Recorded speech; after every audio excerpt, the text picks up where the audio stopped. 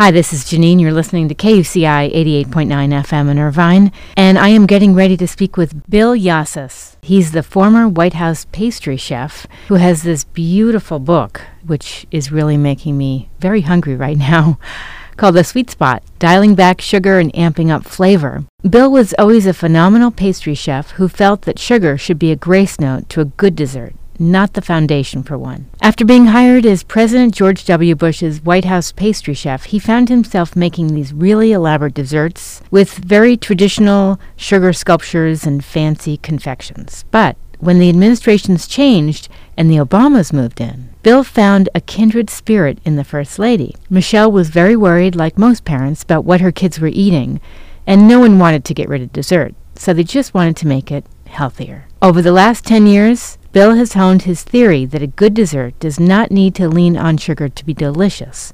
A good dessert delights and amuses. A good dessert hits the sweet spot, and it can be done with 65% less sugar and far less fat than we imagined. It's my pleasure to welcome to this week's show, Bill Yassas. Hi, Bill. Thanks for joining us. Thank you. Glad to be here. I have really enjoyed reviewing your book. It's made me want to just jump into the kitchen and bake. Good. That's the point. Thank you. Tell me, before we even get started, you do a dedication to the magician. Is it Michel Richard? Yes, Michel Richard, or Richard. He was French. Mm-hmm. He was really kind of a mentor to me, a fantastic chef. He was in L.A. for many years and had great success there with a restaurant called Citrus. Oh, yeah. And his bakery, I think his Michel Richard Bakery still exists. Okay. He really inspired me. He helped me a lot, and he passed away last year, much to many people's sadness, because he was a magician. He just did the most amazing things with food, and so loved him a lot. His name sounded so familiar. That's why I brought it up. Oh, he's a big L.A. Feature. Yes, he famously did a big dinner for Julia Child for her 75th birthday, in which it was like really every name in the world came out for her, and Michel had put that together. I think that's why I heard of his name before, yes. Yeah. So I love the backstory of this book, how you were called in to have a meeting with Michelle Obama. Could you share that story? Yeah, it was very early in her tenure, and the president, they had just moved in and had to put the furniture where it belonged and all that, and she asked the chefs to come and work with her on her project called Let's Move, which we did, and which was based around the idea of better health and wellness related to food. And so she had noted that obesity and diabetes rates were climbing. And so we all kind of worked on talking with kids and going to schools, and the famous garden was planted at that time. And so we used the garden as kind of a symbol. I love it. I'm a mom, and I really do try to monitor how much sugar, because too much sugar can be very toxic, especially to kids. It can affect their sleep, everything, moods. Yeah, and long term, it's very damaging. Right. So, but we don't really want to eliminate dessert, but we do want to tweak it in a way that there are better options. And I'd love you to talk about the 7 pillars of healthier desserts. I like what you mentioned in here. Yeah, so that's the point. The point is that we're not talking about depriving people of dessert. And what we want is to use great ingredients, serve small portions, which you're satisfied with less when the dessert is really good, and maybe less frequently, so we're not eating dessert every day. Even as a pastry chef, I feel like I probably shouldn't say that, but for long term, my customers will live longer if they don't.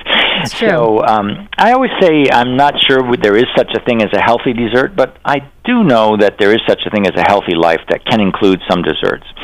So the 7 pillars was my idea of these better ingredients, no processed food, and the first one is less sugar. I mean, that's what we do know, that it keeps people up, that it's addictive, that and we're not talking about a spoonful of sugar in your coffee in the morning. What I'm talking about is there's sugar in everything we eat now, I know. Salad dressing and soups. And when you think of these 64-ounce like soda bottles that has high fructose corn syrup, we're really damaging our health long term. So my little contribution is to say there's other flavors in the world of desserts that we're missing if we dump too much sugar on it. Right. So I'm talking about the fruits, about lemon, about the grains, about nuts, about spices and herbs, all of which we put into these recipes to sort of really make them come alive. And these vivid flavors wake your palate up, they wake up your taste buds, so that you don't notice that there's less sugar in this dessert. What you notice is there's great flavor. Was there a process to creating these new desserts in the White House with Michelle on board? I mean, was there taste testing? Was there a team of people deciding how to introduce Very things? much so, yeah. I mean, I had, a group on my team of people that bake desserts. You have to realize you're not just baking for the 4 people who live in the White House, but there are many guests, sometimes 500 at a time, 1,000 at a time. So wow. These are events which take place like they would in a large hotel for banquets.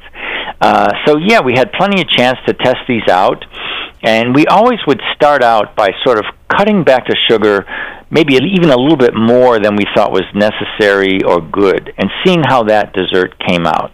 Then we'd taste that, and often it did not make the grade, we would increase either the sugar or add other things like honey or agave or fruit purees we used a lot. Until we got to the point that we called the sweet spot, where we came to this realization that in many cases you can use 50% of the sugar and still have a great dessert that tastes like a dessert. We never wanted to have to explain this food, and that's what I say in the book. We don't want you to make these things and then have to explain, well, this is a special version of this. It should be delicious and wonderful right from the get-go. I love how you're not taking away from the natural sweetness of things. There's a recipe for blueberry pie with an orange accent, and I love blueberry pie, but I don't like when things drown in sugar. Yeah, that's really the core of what we're talking about. Blueberries themselves, I mean, what's better than that? Nothing, and then for a dessert, you just add a little bit of sugar, and it really pops out the flavor. I love things like sweet potatoes and figs, and I love how you incorporate all kinds of different recipes in this book. Yeah, so the figs are interesting because we do a Provençal style, so from the south of France. And what we were aiming for is to bring in some flavors that were unusual, as I say, to kind of complement the lack of sugar. And we used black olives, which is a surprising ingredient in most desserts, I think. But it really worked well. They're sort of one of those flavors which is mostly you're just tasting the salt, and we didn't use olives that had been marinated in garlic, or they were just marinated in spices, and it really adds a great combination to the figs, and the crunchiness of the crust that helps too, of course. I feel like there's such a wide variety of recipes for everybody, whether you're a chocoholic or you love your fruits or your lemons or things like that. Yeah, there's plenty of chocolate. There's lots of fruit desserts in there. We tried to go a wide range, and then we also kind of wanted to be inspired globally. So you have spices from Thailand or from Greece or Spain and South America. And we tried to bring in flavors that are sometimes maybe challenging for people. Like we use black sesame paste. Black sesame has a sort of a very round and nutty flavor to it.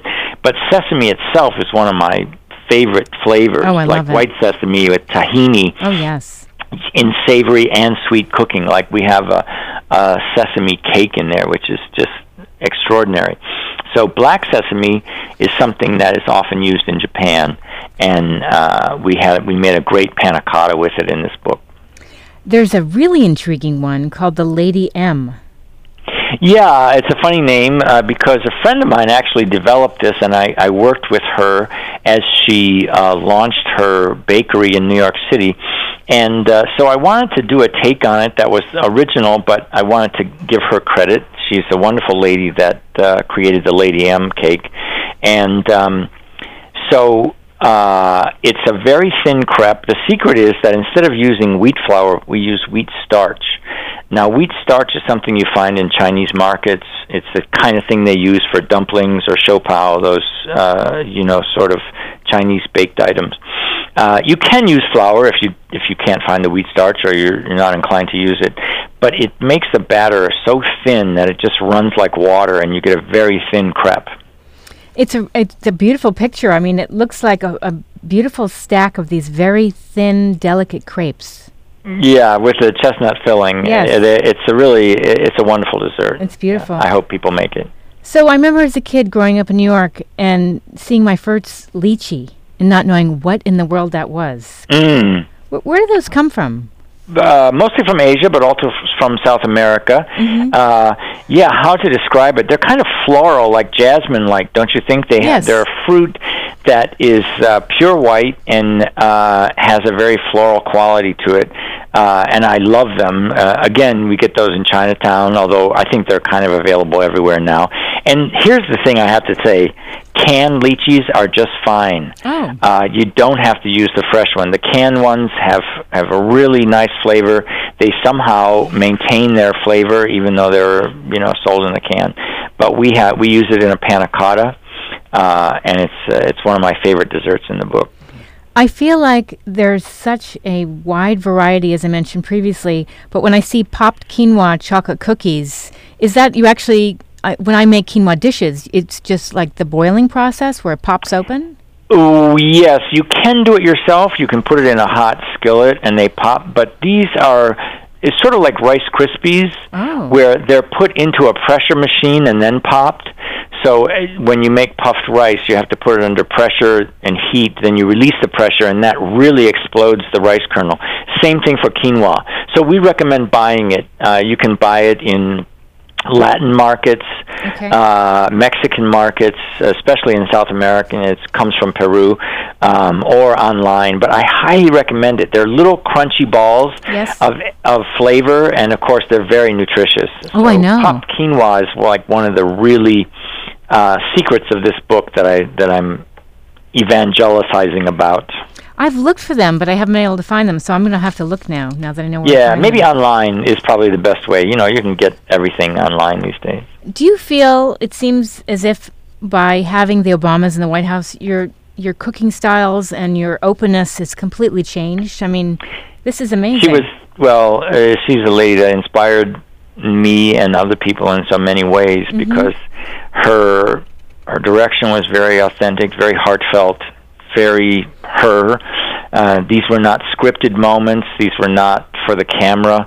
Right. I can tell you that she said the same thing in one-on-ones or small meetings as she would say to in front of a camera. And it truly is one of the most important things that we're facing now, because we're building up this health crisis with the way we're feeding ourselves. And so this is my little small chink in the wall to try to bring up like a more rational, a more delicious, and a more healthy way to make dessert. I think it's wonderful. I was really envisioning you leading teen or kid cooking classes with this, because I think that's where it starts. Yeah, absolutely. We do that. We work with kids in the Bronx, and I work with kids all over the country. There's nothing better than bringing kids in the kitchen, and you don't have to give them a sharp knife. There's plastic knives, or they can just shred lettuce, or they love being part of it. And the thing is, when a kid helps with the meal, they're much more likely to eat it.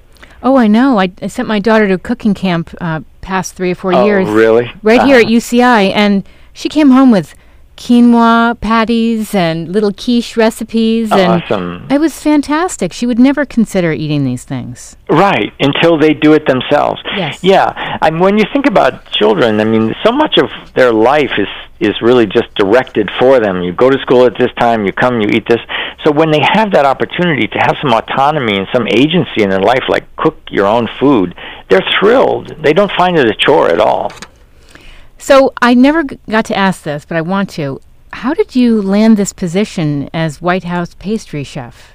Well, it was out of the blue, totally. The person who had the job before me retired kind of suddenly, and he had been there 25 years.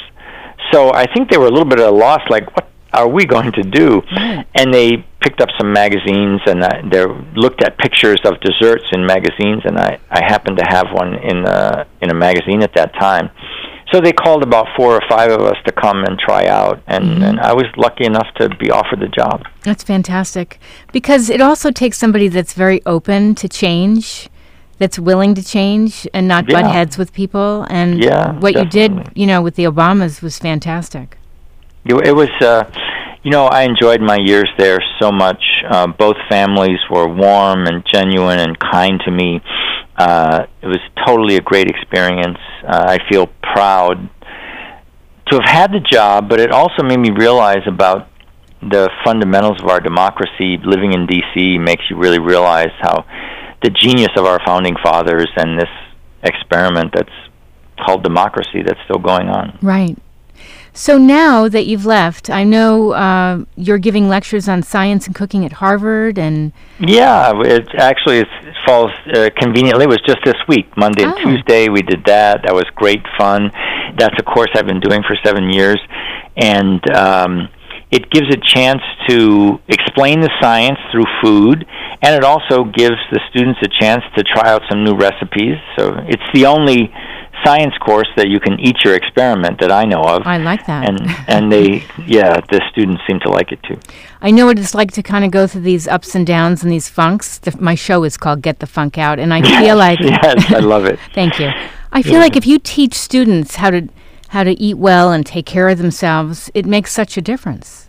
Totally. They're out of the home for the first time, and some of them have meal programs at schools, but some of them don't. And it's not obvious how to feed yourself well.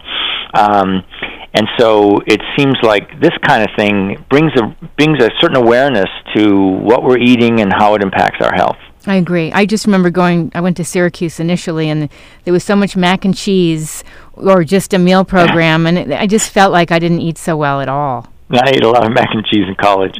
It wasn't until later when I started cooking when I realized there's other things out there. Exactly.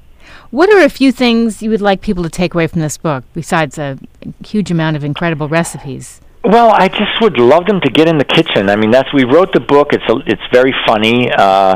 Peter Kaminsky, my partner in the book, and Kathleen Hackett both have great sense of humor. So we tried to instill that fun that we have in the kitchen together, and I think it comes through.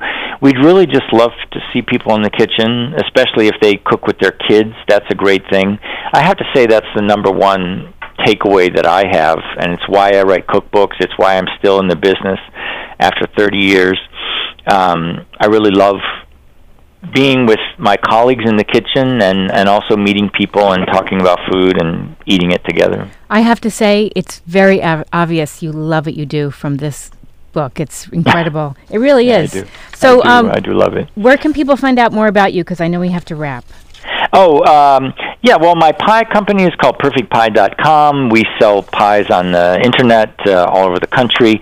My Instagram is Bill_Yasis, my name with the underscore in between. And my nonprofit is called Kitchen Garden Laboratory. Perfect. Kitchen Garden Laboratory is where we pull together these ideas of cooking and science, and we take them into schools. Well, I'd love to meet you sometime, whether I'm in Me too. New York or because you are based. I'll be out there. Yeah. When are you out here in California? I mean, I go often. I don't have a specific date yet. Okay. But I've worked with the UCLA program, the Global Food Initiative, and you guys have excellent programs there at your school. Yes. So I hope we can meet. I would love that. Bill, thank you so much for calling into the show. Thank you, Janine. All right, you've been listening to KUCI 88.9 FM in Irvine. I'm Janine, and this is Get the Funk Out. If you want to follow the show on Twitter, I am at moms, MOMZ_rock. And you can also visit the show blog at getthefunkoutshow.kuci.org. And if you want to find out about being a guest, just send me an email to Janine, JANEANE, @kuci.org.